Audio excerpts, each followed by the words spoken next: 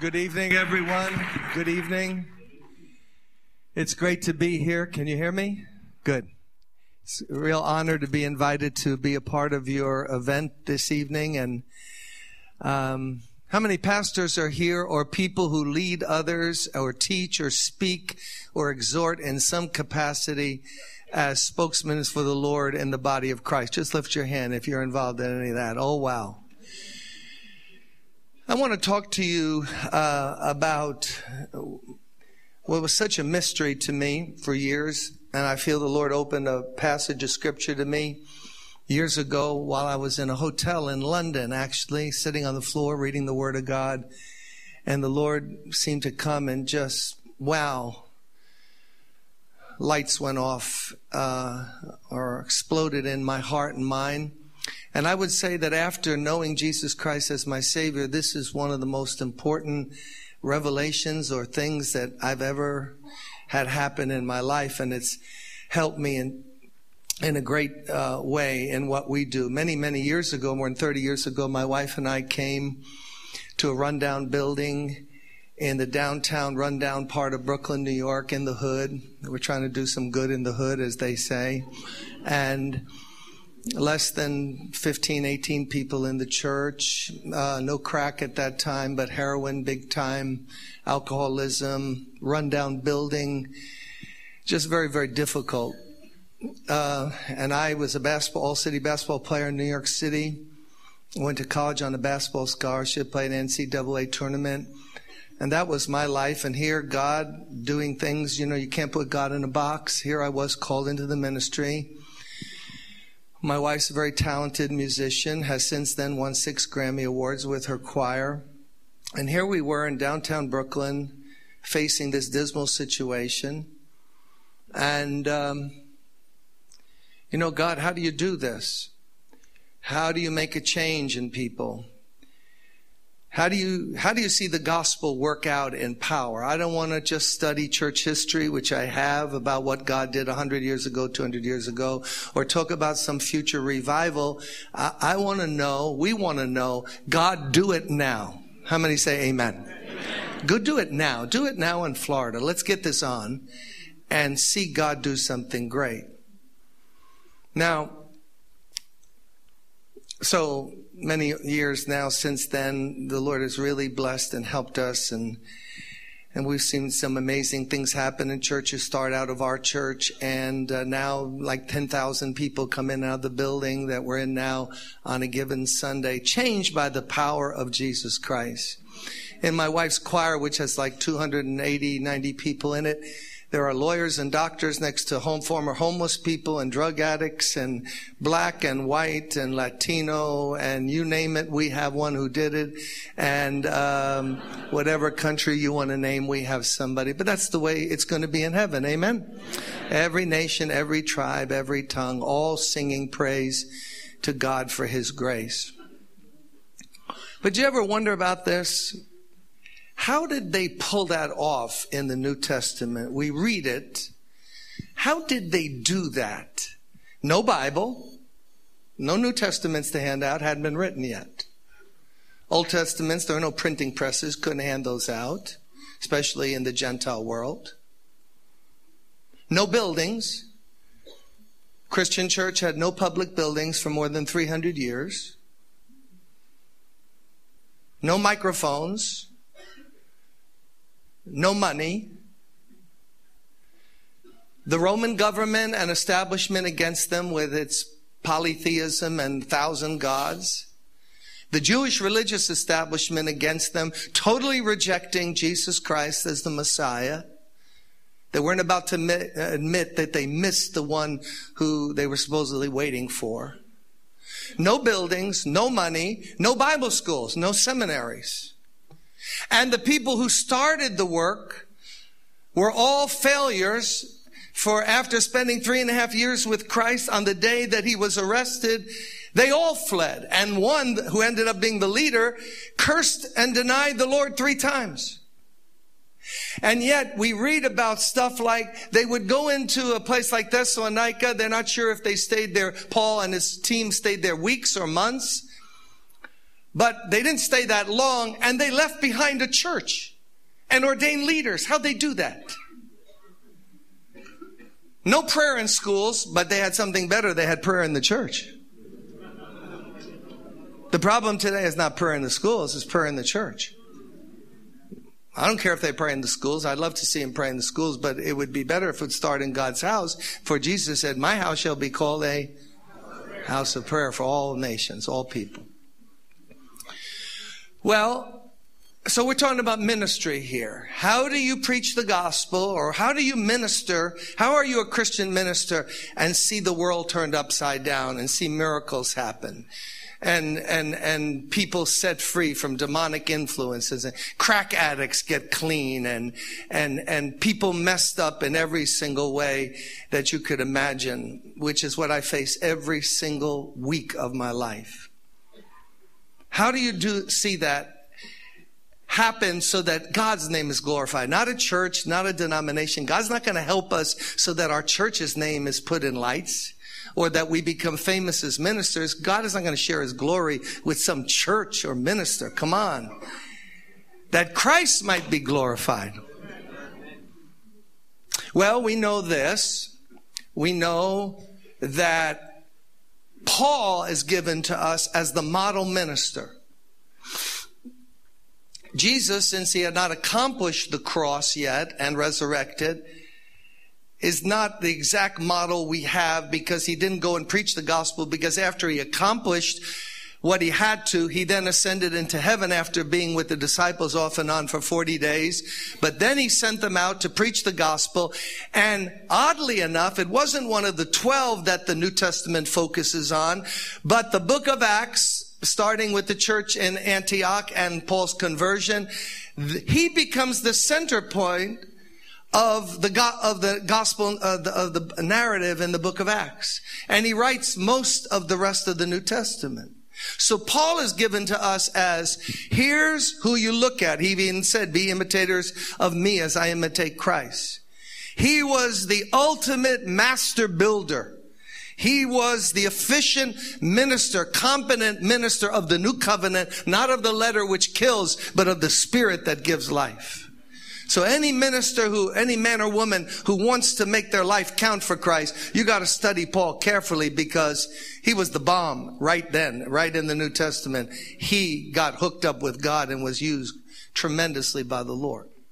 Well, when we analyze Paul, how did he pull these things off? How did he do this? Well, we know his message was the gospel. His message was the gospel. He didn't preach some dream or vision. He didn't preach something he read in the newspapers. He didn't get corporate speak and be clever. In fact, he said, my preaching was not with wise and persuasive words, but with a demonstration of the power of the Holy Spirit. So he said, I am not ashamed of the gospel. He preached the good news. He didn't preach Moses. He preached Jesus.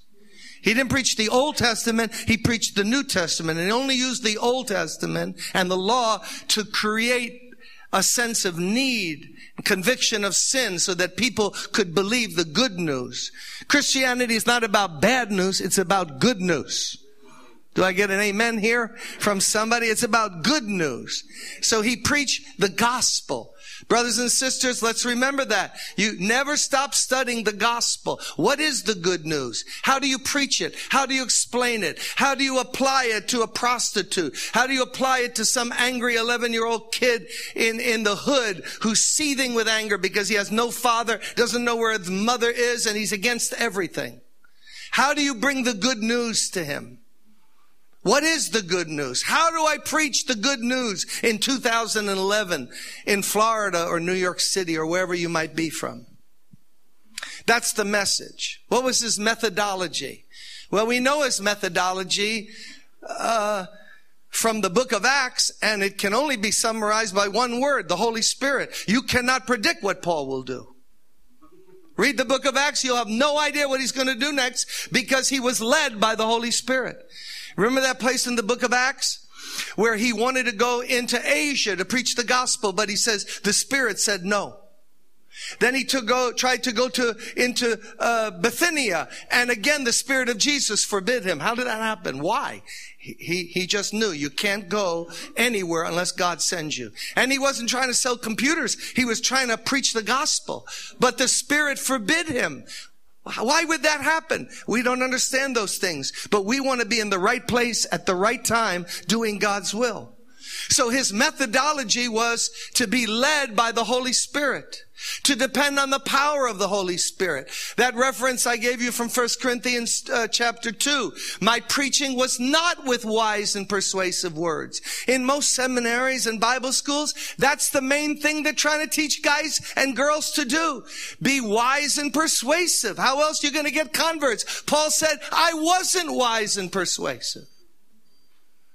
But my preaching was with a demonstration of the power of the Holy Spirit. What did that look like? I don't know, but I want to see it. I want to experience it. He broke through into a pagan world and saw converts to Christ because he wasn't clever. He was Spirit-filled. That's not emotional. That's not yelling. That's not faking tears. That's not being quiet, not faking humility. There was some mantle and anointing of the Holy Spirit that when he spoke, it penetrated people's hearts. Did everyone believe? No. Everyone will never believe. They didn't believe when Jesus was here on earth. But when we're anointed and speaking the gospel with the power of God, we're going to see converts. We're going to see the name of Jesus glorified. We're going to see changed lives and miracles happen. Florida needs it. Have you noticed? New York City needs it. So we can't twiddle our thumbs and curse the darkness. We got to light a candle and say, we want to tell you about Jesus. We got to preach the message. And we got to have confidence in the power of the Holy Spirit. All formulas are worthless. Going to visit a church and trying to copy it, you are wasting your time. The history of the Christian churches, while we can learn and be encouraged by others, you have to seek God for yourself and find out what He wants you to do. You can't be a typical evangelical, typical Baptist, typical Calvary Chapel. The minute you say that, you're a loser. Because God doesn't use copycats. God uses originals. Study the book of Acts. Study church history. Everyone God ever used was an original. They didn't copy anyone. They were influenced by people. But they had the confidence to, God's going to use me through my personality. I went through a great battle. Maybe this will help somebody here. When I first went in the ministry, I had a great battle with that because I'd never been to seminary. Never been to Bible school. I was shooting jump shots from the top of the key. What did I know about the Bible?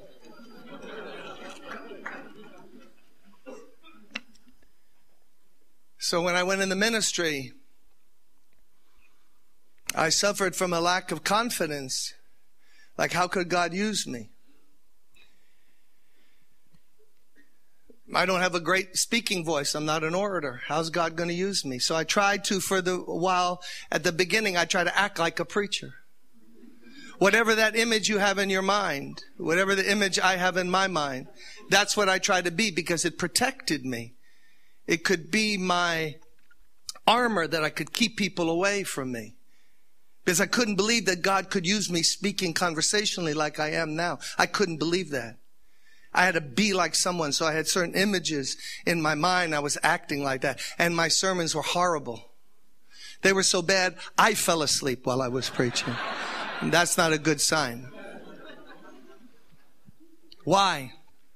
Because I couldn't believe that God could use me in my personality. But I want to assure all of you here, the moment you mimic anyone, even unconsciously, you grieve the Holy Spirit. He doesn't anoint actors, actresses, people putting on a soft voice, acting different than they do in their normal life. That is not part of being a minister of Jesus Christ. Jesus never put on another voice or acted different when he was with the disciples and then when he spoke on the mountain and gave the Beatitudes, or the Apostle Paul in his ministry. So our message is the gospel. Our methodology is Holy Spirit lead us. Holy Spirit anoint us. Holy Spirit show us where to go. Remember what happened when he was forbidden in those two places? He didn't know what to do. When you don't know what to do, you wait. You don't think, you wait.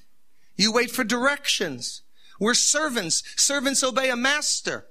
They don't do, God's not waiting for creative thought from any of us. He's God. So as a servant, he waited, and in the night he had a dream, and he saw a man from Macedonia saying, come over and help us. And then Luke says, he must have joined them right around then. And he says, and then we took it that God was leading us, and then all that great missionary trip and all the blessings that God brought upon him. Why? Because he waited and was led by the Holy Spirit. We have very little of that today, in my judgment, from what I can see. Everyone's formalized the thing. Meetings are formalized. Holy Spirit has very little room to come and lead people. We got it down to the minute. Listen, if God could lead the Israelites for 40 years, don't you think he could lead you and me through a meeting? Don't you think he knows what's going on? Don't you think he knows right now what's needed in this room? Don't you think he does? I don't.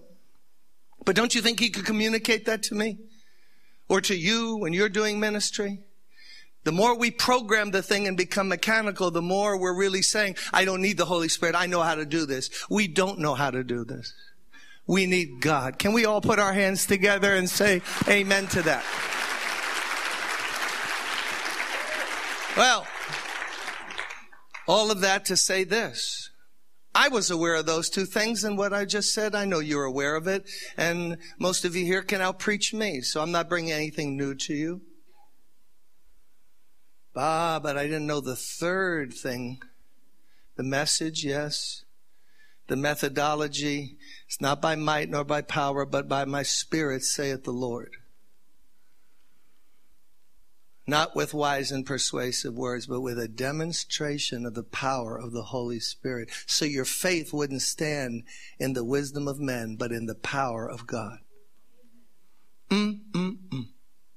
What must that have looked like?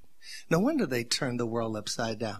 But here's what really helped them turn the world upside down.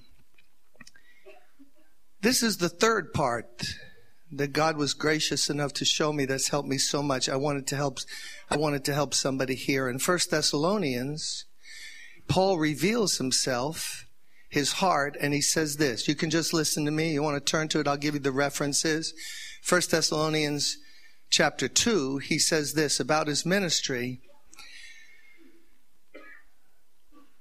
You know, we never used flattery when we were with you ministering,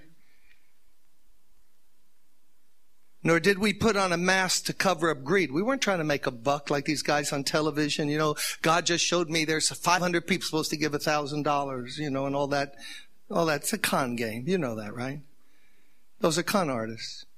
If God gave him how many, why didn't he give him the names so we can just move on with the whole thing and get it over with? But it's business. It's business. God is our witness. We were not looking for praise from men, not from you or anyone else. That's important to remember as ministers. If we're looking for praise, we've missed the mark. Not to look for praise from men. Boy, that was a great sermon. Man, you were good. No, it's when you get along with God that he praises you and says you did what? You did good. As apostles of Christ, we could have been a burden to you. We had rights as a minister. But we were gentle among you like a mother caring for her little children. We loved you so much. Is this a love letter? Are they dating, or is this an apostolic letter? Listen. We loved you so much that we were not delighted to share with you not only the gospel, but our own lives as well, because we loved you so much, and you had become so dear to us. Later on in the second chapter, it says, but brothers, when we were torn away from you for a short time in person, not in thought, never stop thinking of you. When you're in love with someone, you never stop thinking of them. Out of our intense longing, we made every effort to see you, for we wanted to come to you. Certainly I, Paul, did again and again, but Satan stopped us. We don't know what that meant, but Satan somehow stopped him. For what is our hope, minister?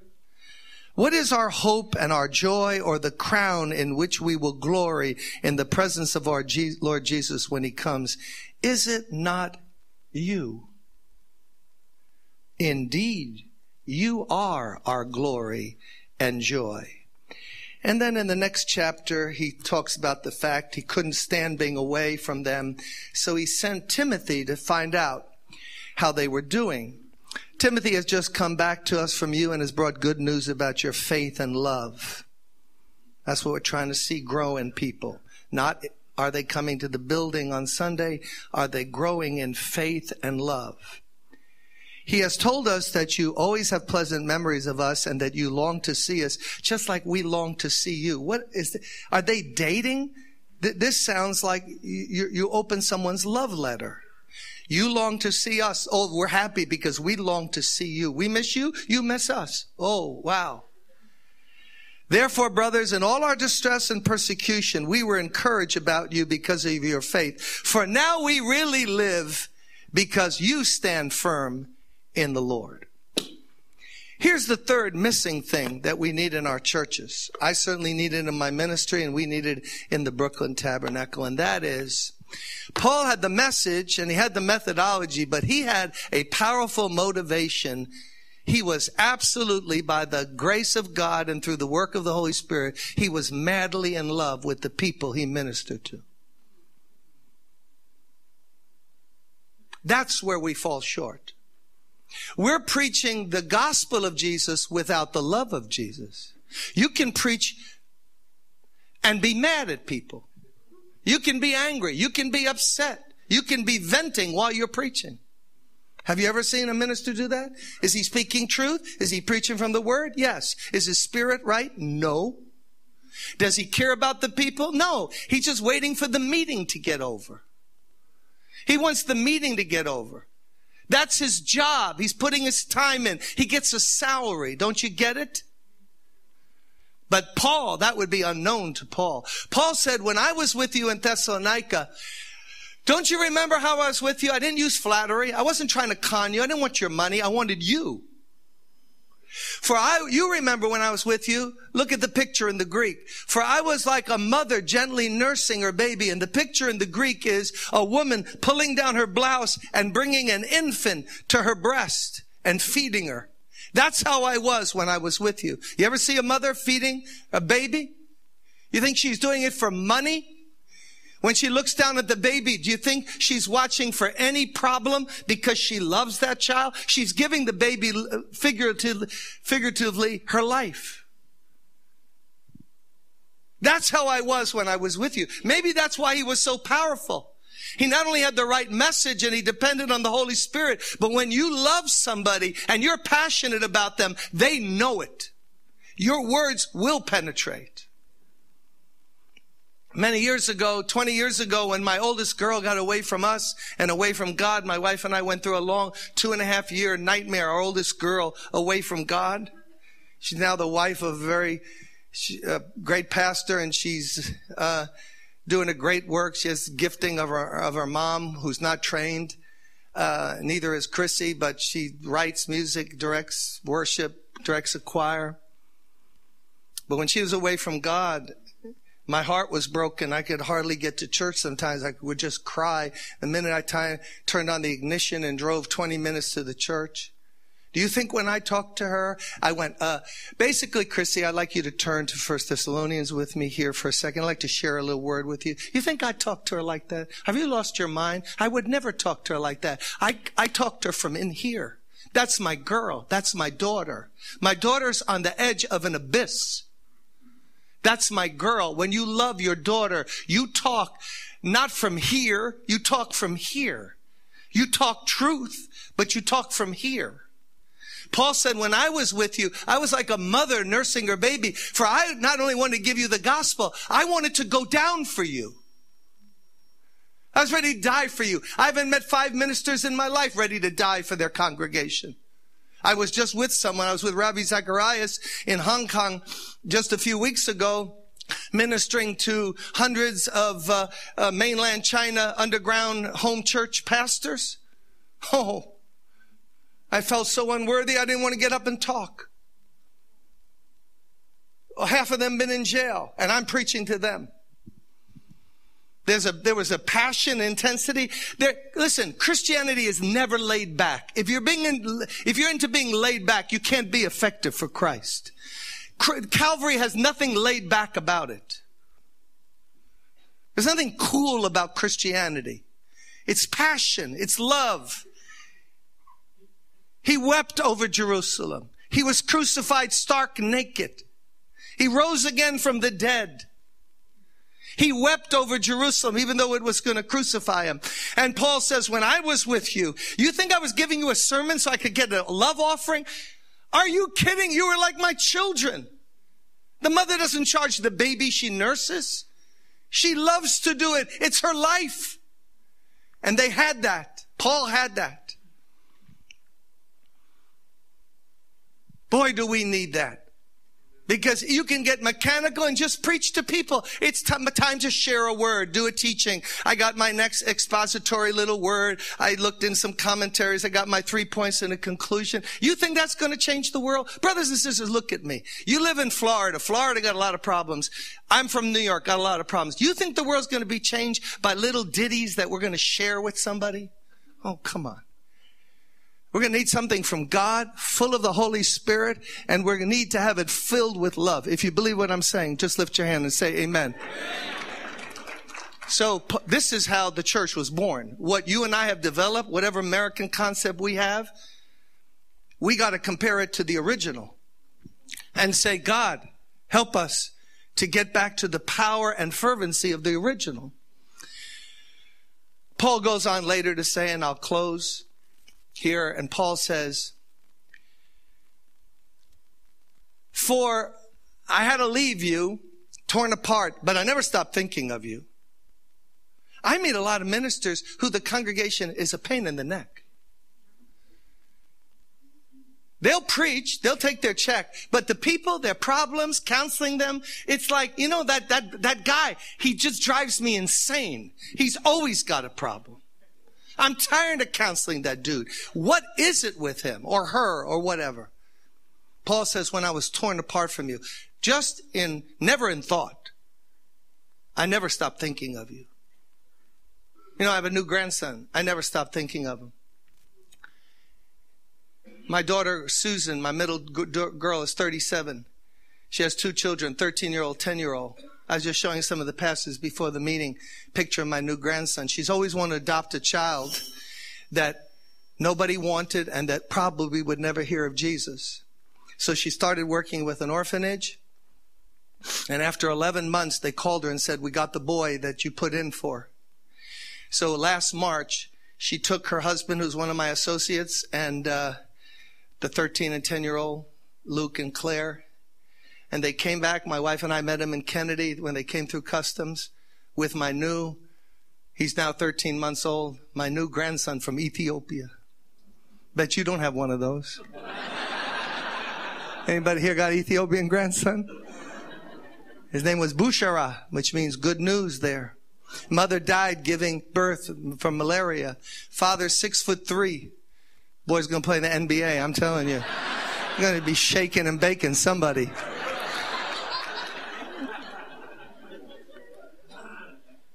Had 4 other kids, the father. Didn't know what to do. Couldn't keep Levi, Bushara. Could have left him by the roadside. Thank God he rode 8 hours on the bus and left him at the orphanage that Susan was working with. I love him. I've somehow knit and bonded with him. I try to find, I asked her, can I babysit? She said, I'm bordering on idolatry with the child, but it is what it is, you know.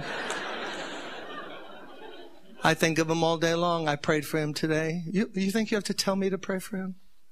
Well, listen. When you love someone, you will pray for them.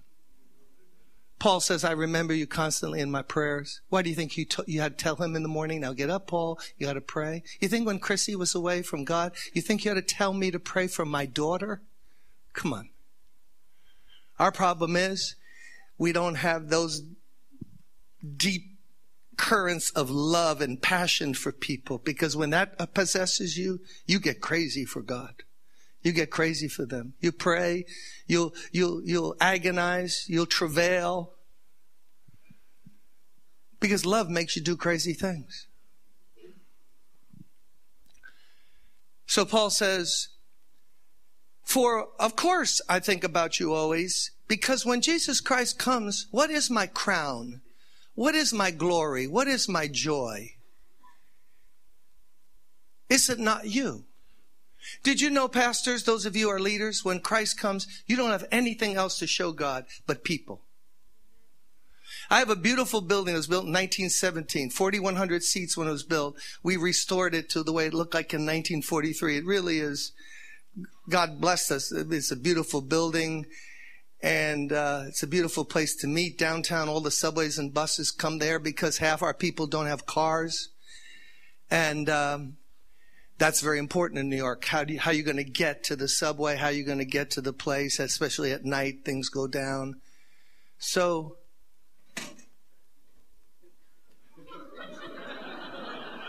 I rebuke whatever that was. So, what am I going to show God? A building? When Christ comes, what am I going to show him? A building? He made the heavens and the earth. My wife won 6 Grammy Awards. What's she going to do? Hold up a Grammy Award for him? Years ago, I won Book of the Year for a book I wrote. And they sent me a certificate. I didn't go to the award ceremony, but I was out of the country. But when Christ comes, what am I going to show him? Book of the Year award? He wrote the Bible. What am I going to show him? My book? Look, I wrote this book. He'll say, I wrote this book. How about that? No. All we have is people. Paul, who wrote the New Testament, said, you are my crown. You are my glory. You are my joy. What else are you going to bring him? Just people. I was so proud to hear the report this Sunday afternoon. I was away. I'm supposed to be on vacation here in Florida with my wife. We're in the Tampa area, and a girl who was demon-possessed and brought into our church many years ago, she gave her testimony for the first time publicly, and this girl is 4'10", and she was on drugs. They said they're going to bring her to the prayer meeting, pray for her. This is a long time ago. I said, yeah, bring the girl. We'll pray for her. So we're in the beginning of the prayer meeting, do praise and worship for a while. I said, there's a couple here, siblings, a brother and a sister. They got some girl here that wants to be prayed for. Her name is Diana. So everybody, we're going to pray for her. And she walks up, 4'10", right? And when she got about 10 feet away, the Holy Spirit began to warn me something was going to go down. Something was going to happen. My heart started to beat, palpitating. I got very alert spiritually, mentally, emotionally, every way. I called a minister, a woman evangelist who was near in the front row. I said, come and help me pray for her. So she's coming as the girl's being brought down the center aisle. And this woman, I think moved upon by the Holy Spirit, just said, oh, Jesus.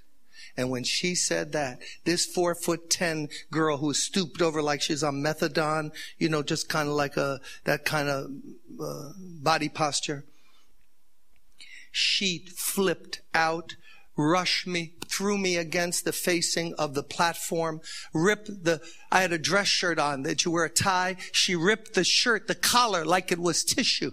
She's 4'10". Like tissue, the thing came off. She has her hands on my throat. I grab her, throw her down, and these voices start yelling at her all through the church. There were 1,000 people there. There's 3,000 people now. Every Tuesday in our prayer meeting, there were 1,000 people there that night who heard the voices screaming at me and all of us. Leave her alone. She's ours. You'll never have her. Get out of here. She's ours. I threw her down on the ground. Her eyes are rolling. She spits in my face. And I had a deacon tap me on the shoulder. And he taps me on the shoulder while this is all going on. He says, Pastor, I believe she's demon possessed. A real prophet on my staff, So she gave her testimony on Sunday. Her name is Diana Barrios. I wish she was here. If you brought her out, you'd never believe that she could ever do that. Because just like the Holy Spirit gives us power to do things we can't do, demonic possession is nothing more than Satan's counterfeit of a church filled with God, doing exploits. If you ever saw her, you say, no way she could do that. A stick of a woman flipped me like that. I still tell her now, you know, Diana, I love you and you're serving the Lord. He's kept you all these years. And I heard she was so anointed on Sunday. They said, oh, did God use her when she told her story, how she grew up. Her mother was a witch and had gotten involved in all this dark side stuff. But I told her, Diana, I love you, but you ruined a shirt. You're so cheap. Would you buy me a shirt, please? $16.34. And she'll laugh and laugh. Now, my book award or whatever, any notoriety, that means nothing. But Diana, oh yeah. I'll show Diana to Jesus. For what else is my crown? What else is my hope? What else do you have? But change lives. If we don't have those, what are we going to show them? What's your crown? Finally, and this reveals it again, Paul says, so I couldn't take being away from you because I had to know that my work was not in vain. I had to be sure this tempter hadn't come and tempted you. So I sent Timothy. Oh man, it's so good because Timothy's come back and he told us how strong you are in your faith. And now I really live because you stand firm in the Lord. Oh, I've seen that. Haven't you ever seen that? Haven't you ever seen a mother in the hood? I've seen this so many times. She works 3 jobs. She works herself to the bone. She looks 15 years older than she is. But she walks up on the platform at the end of a service or walks up to me and introduces me to her son and says, he's been accepted into med school or he's going to be a lawyer. And she killed herself. But do you think it bothers her? Of course not. When you love someone, you'll kill yourself. If you don't love someone, it's just a job. Just a job. Punch in the time. Do the preaching. We'll pray for you. I got to get to the golf course. That's what my real life is about, you know. That wasn't the early church. They were crazy. They had the same spirit that was in Christ. So Paul says, now I really live. Put me in prison. Do anything you want. Do anything you want. Now I really live. My children are growing in their faith. Brothers and sisters, listen. You cannot teach that. We have a cult today of teaching, I think. We think that Christianity is a teaching religion. It is. We need teaching. You can't teach love. The Holy Spirit imparts love. The love of God is shed abroad in our heart by the Holy Spirit. Not only love for God, but the love of God. So we have too little prayer, too much teaching. So what we have is a kind of mental-oriented Christianity without su corazón, without the heart, the guts, the blood, which is what they had at the beginning. Yeah, they had teaching. As apostle, prophet, pastor, teachers, evangelists. But they continued steadfastly in prayer. And in times of prayer and breaking before the Lord, when you bring your empty vessel to Him, He pours His love in and you start looking at people differently. Here's my prayer, brothers and sisters, lately all the time. God, help me to see people the way you see them. And help me to feel about them what you feel about them. And none of you could teach me how to do that. Oh, we could show you this is what Jesus did, this is what Paul did. But have us do it? How do you see people the way God sees them unless He does it by the Spirit? How can you feel compassion about people, unlovely people? I deal with a lot of obnoxious people sometimes. I deal with people who touch little children. In the natural, I'll throw them out of a 4th-story window. In the natural. You touch a child, are you crazy? And yet, how does God see them? That's impossible for me. I know me. I'll go off on people. Any of you here like me?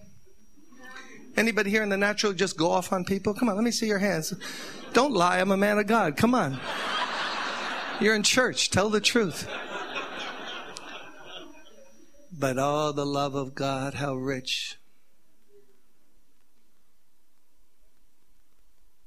So, I'll tell you one little proof here before I end. Paul, you can't teach this. Paul says, and look at it when you go home, Philippians 2, verse 19. Paul says to the church in Philippi, now listen, I'm going to send Timothy to you to minister to you. I have no one else like him who will seek your interests and will imitate the way I treated you. For everyone else, he's speaking about the ministers who travel with him. Everyone else seeks their own interests and not those of Jesus Christ. What? Paul says, I have no one like Timothy. I got a lot of ministers who travel. They got 3 points in a conclusion. They're called to the ministry. But because I love you so much, I only have one Timothy. I could only produce one Timothy, or God produced him, who will care for you the way I care for you. Because everyone else I travel with, they're preachers, but they seek their own interests, not those of Jesus Christ. They want to do ministry, but on their terms. They want it comfortable. You look it up. I'm not making it up. It's in the Bible. Only one, Timothy. Even Paul couldn't get folks like that. But I want to have that, because that changes everything. When you have the right message and you're depending on the Holy Spirit and God's given you a heart of compassion, watch out. Something good's going to happen. Did you know the best is yet to come in all our churches? I didn't get any amen. I thought that was profound. Let me try it again. The best is yet to come. Because the Bible says we go from glory to glory, from faith to more faith. There's no program in the Bible where we go down. We only go up. Did you know that God could do more? I pray this for my own ministry. God could do more in 2011 than he's done in the last 5 years in your church. Why can't he? There's not enough sinners. There's not enough people that need God. Come on. Can God do it? If you think God can do it, put your hands together with me. Okay. Just before I invite you to pray, I thought I learned this, I told you about that time in the hotel, and God really dealt with me. And I realize now, if you're sincere, listen to me, Pastor, someone may be doing it longer than you have. 3 points in a conclusion and getting a message, that's not hard. It might be drivel. It might be just nothing, but you can get 3 points in conclusion. But a message that touches people's heart, well, that's another whole thing. It has to be biblical, but it's got to be more than a robot preaching 3 points in conclusion. Because now God has to break us and deal with us so that we see people the way he sees them and feels what he feels. How could I represent Jesus if I don't feel what he feels and see what he sees? Does that make sense to all of us? It's not right. You could say, yeah, but I'm preaching the word. I share the word.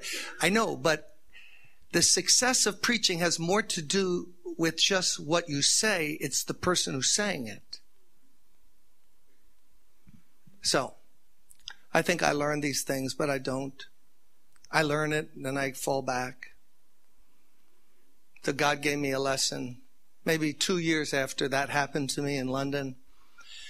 It's Easter Sunday, lines around the block in our previous facility, 3 long services. Easter program my wife put together just with a testimony, just to present the gospel to people. I make an invitation at the end of this little cantata or whatever she did that night, that year. We had a young lady in the church is HIV positive, who used to get beat up by her boyfriend in the building right next to the church, that building where we were in. She used to be beat up and was watching the Super Bowl, and she annoyed him. He broke her nose, but he wouldn't take her to the hospital because the game wasn't over. One of these women that just seeks out just destructive men. So she shared a little testimony. So I prayed for people, third service, tired. I was much younger, but tired. I was very tired. So I sit down on the edge of the platform, just like this. People are praying. My wife's in the band are playing some music. She's on the keyboard. Wow, what a long day, good day. A lot of people come to Christ. They're being prayed for, filling out cards, being ministered to. You know, you can't rush when people come to Christ. Don't do that. Don't rush them out. Don't rush them out. Isn't there something wrong that people can watch 2.5-hour football games and pay money to see a movie, but church has to go quick?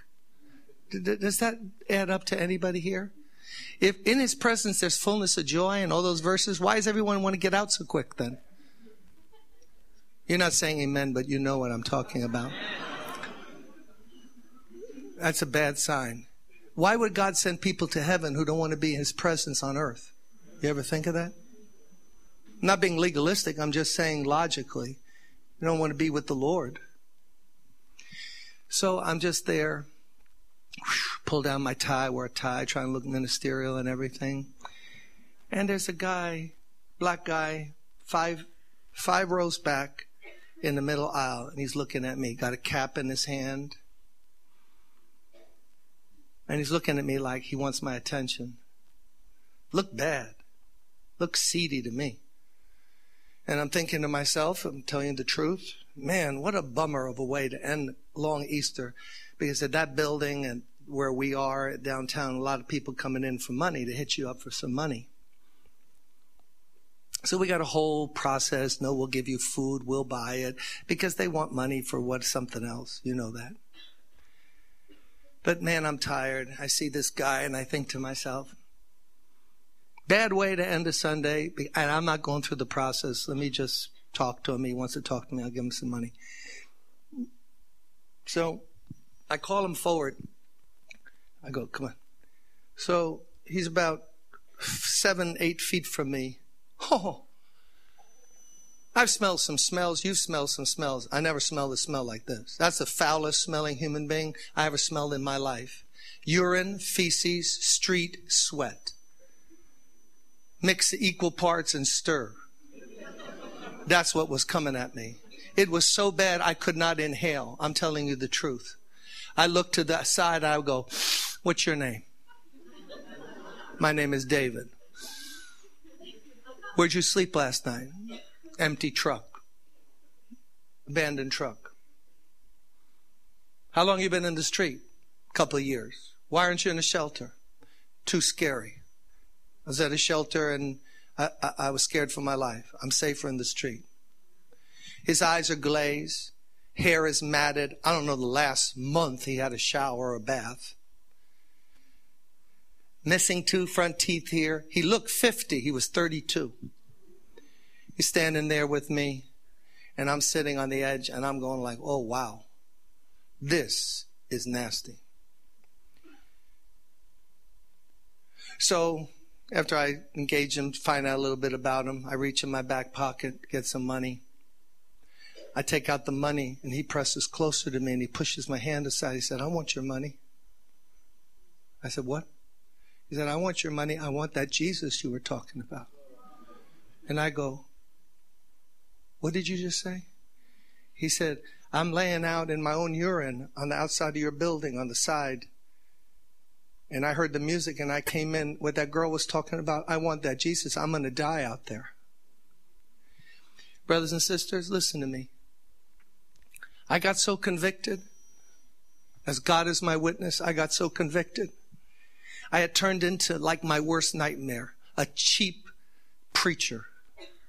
You know, some guy with sermons and gibberish, but with nothing in here, empty, nobody at home in your soul. Jesus had sent somebody to me, and I'm going to give him $5 or $3 just to get him out of my way. That's what I was doing. So I forgot about him, and I lifted my hands up to God, and I said, God, please forgive me. And I just started praying for myself. I didn't care about him at that moment. The person in need was me, not him. Did you know that God started to fill me, I tell you, with love? I mean like love like you couldn't believe. And this love was flowing in my soul and in my heart and breaking me. And I started to cry, and I'm just weeping. And God's breaking me of all that hardness, that Jim Cymbala nonsense that can so easily dominate. And did you know that he knew it? He knew it. And as I'm starting to cry, not even thinking about him, he gets real close to me and he falls on my chest. And he puts his arms around me and I put my arms around him, and as God is my witness, we're there like for 3 or 4 minutes just rocking back and forth, him crying and me crying. You can't make this stuff up. He gave his heart to the Lord that night. But while I was hugging and rocking with him, the Lord spoke and did something very unusual. He spoke to me and said, you see this smell? If you don't love this smell, I cannot use you. Because that's how the world smells to me. So if you can't get past that smell and put your arms around it, I cannot use you. I'll pass you by. I'll find someone else. Because that's the smell I called you and your wife to. And then he changed that smell into the most beautiful perfume I had ever smelled in my life. And as I'm rocking there with him, there was no more bad odor that I could pick up. And David found the Lord. We put him in the hospital for a few days, get his body clean, got his teeth fixed, put him on staff, cleaning the building till I could figure out what's going on. When he got all cleaned up, handsome guy, had this ability to memorize scriptures. The dude could memorize the Bible better than me. He joined the prayer band. We have a group of 450 people that pray in our church around the clock. They're praying now. They know I'm here. Not bad, right? They're praying for me right now. Imagine that. They know my schedule. They know everywhere I go. They're praying for every kind of need. They pray from 9 in the morning till 10 at night. And then they start again in the morning, just rotational, office people, everyone. Because we're not going to do this by mirrors. We need some visitation from heaven. We need God doing something, and he's not going to come because we sing merely praise and worship songs. I love to sing praise and worship songs. But he's a rewarder of them that diligently seek him and earnestly do it. So, David spent Thanksgiving at my house. He knocked over. My wife had a fancy table. He had never had a Thanksgiving meal like that. She knocked over the apple cider that was on the table. He got all embarrassed. My children were so good. They said, David, don't even worry about it. And he just was, a little felt out of place. He's in the prayer band. He spent Christmas with us, Christmas Eve. You know what he gave me? He gave me a handkerchief. I still have it, I believe. He gave me one single white handkerchief. Do you think any other present that I got that year meant more to me than that single white handkerchief? Did you know where he is right now? It was so funny. They had told him, they gave him checkups. They said, if you ever get married, you're never going to have children. You've abused your body too bad. So he met this beautiful African girl who was a pharmacist in our church, and they got married.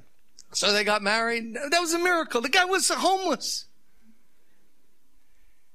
He got married. So they come to me after about 2 years and they say, would you pray for us? We want to have children.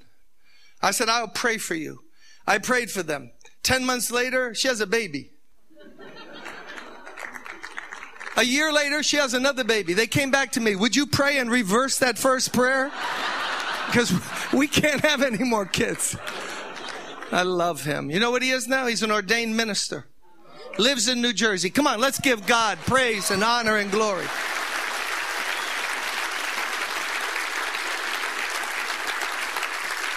Let's pray.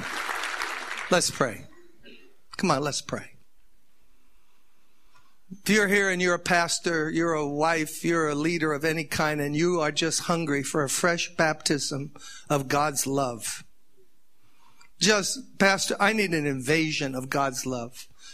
I want to minister on another level. I know about the message. I want to depend more on the Holy Spirit. But I need bowels of mercy. I need compassion. I need to see people the way God sees them. I need to feel what God feels. And you can't teach me that. Nobody can teach me that.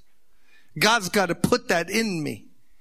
Breaking down my selfishness and my walls and my box that I've created where I minister, but only within the box of what I feel comfortable with. I can see people of different colors and backgrounds. Get rid of prejudice. Get rid of all that cultural junk that we all carry through life. Because Jesus isn't white. Jesus isn't black. Jesus is Jesus. Loves everyone. Died for everyone.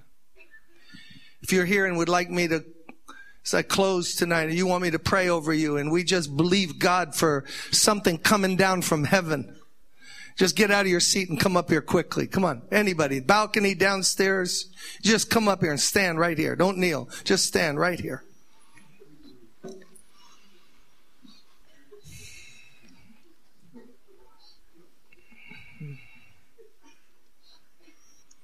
By the way, anybody here, we're going to pray if you have a wayward son or a daughter. Because as I was mentioning Chrissy, some of you, your heart was leaping out. Oh God, do for me what you did for Chrissy. We're going to pray for your wayward child. If you have a wayward son or daughter or a wayward grandchild, they're not serving God and you know it. Get out of your seat too and come up here and join the rest of us. We praise you, Lord. We praise you, Lord. I don't know what your custom is, but let's just lift our hands up to God, and everyone out loud, let's just start praising God out loud. Come on, everybody. We praise you, God. We praise you, God. We're not ashamed or embarrassed to praise you out loud, God, for you are worthy. Jesus, you are worthy. We magnify your name. We glorify your name. We bless your name, Jesus. Oh, Jesus, we love you. We praise you, Jesus. We bless your name, Jesus. We bless your name, Jesus. We bless your name, Jesus.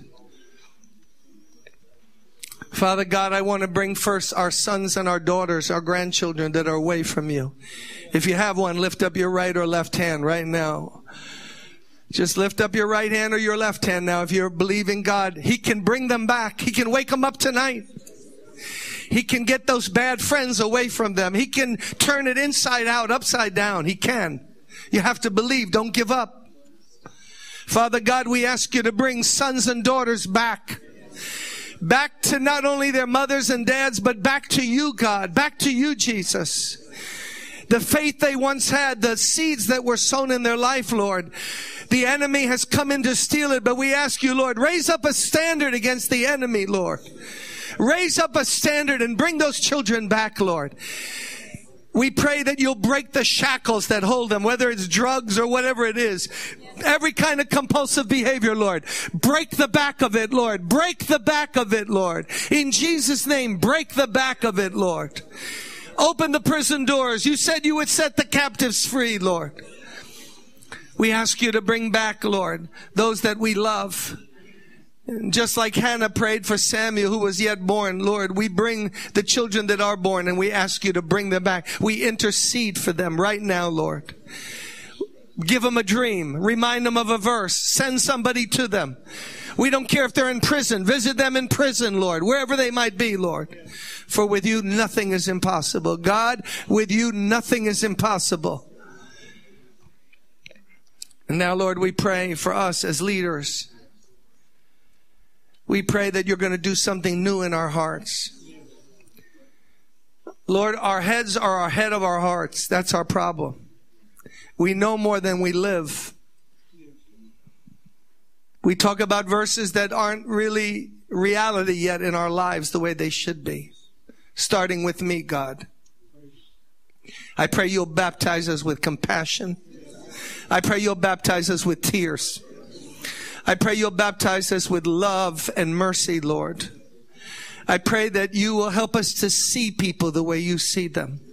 I pray that we will love and feel about them the way you feel about them. And God, that is beyond us. Come, Holy Spirit, open the heavens and come down, Lord. We pray that our churches will become Holy Ghost hospitals, Lord, where people come in to be healed and loved and helped, Lord. Not cliques, not judgmental places, but open with compassion, Lord, like you've been with us. God, we've made a mess so many times and you never have thrown us away. But you've been merciful and kind to us, Jesus. Me the most, Lord. You've been so kind and patient. And we ask you to give us that spirit, Lord, so we see Florida like you see Florida. We see men and women the way you see them. Give us that ability to be able to say, I was like a mother nursing her baby when I was among you. I didn't preach sermons to make a buck. I didn't teach because it's my job. I did it because I love you. I love you, people. Give us a spirit of self-sacrifice and break down selfishness in us, Lord. I pray that we'll remember that people are our crown, our glory, our joy. What else do we have to show, Lord, when you come back? But people have been changed through our ministry as we preach the gospel of Jesus Christ. Help us to have such love for people that we'll be able to say, now I really live because you stand firm in the Lord.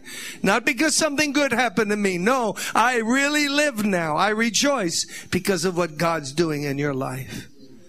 Lord, you have to come by your Spirit and do that. Eyes closed. Our brother's going to come and just start playing the guitar. He might lead a song in a second, but right now, here's what I'm going to ask you to do when I tell you. Not yet.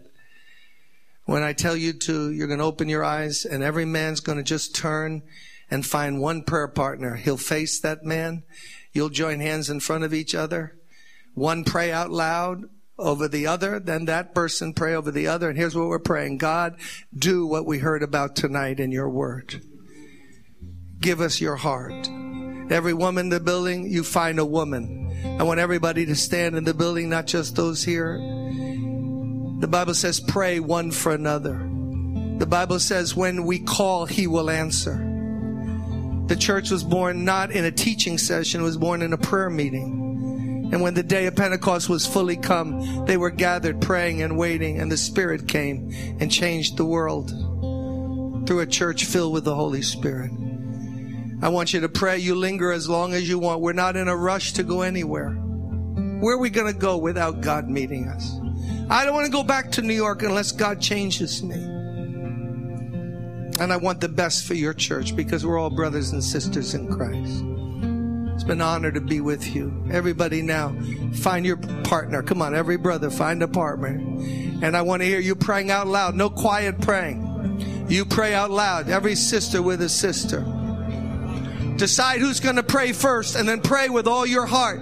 Come on, pray in faith. Pray the blessing of God upon somebody.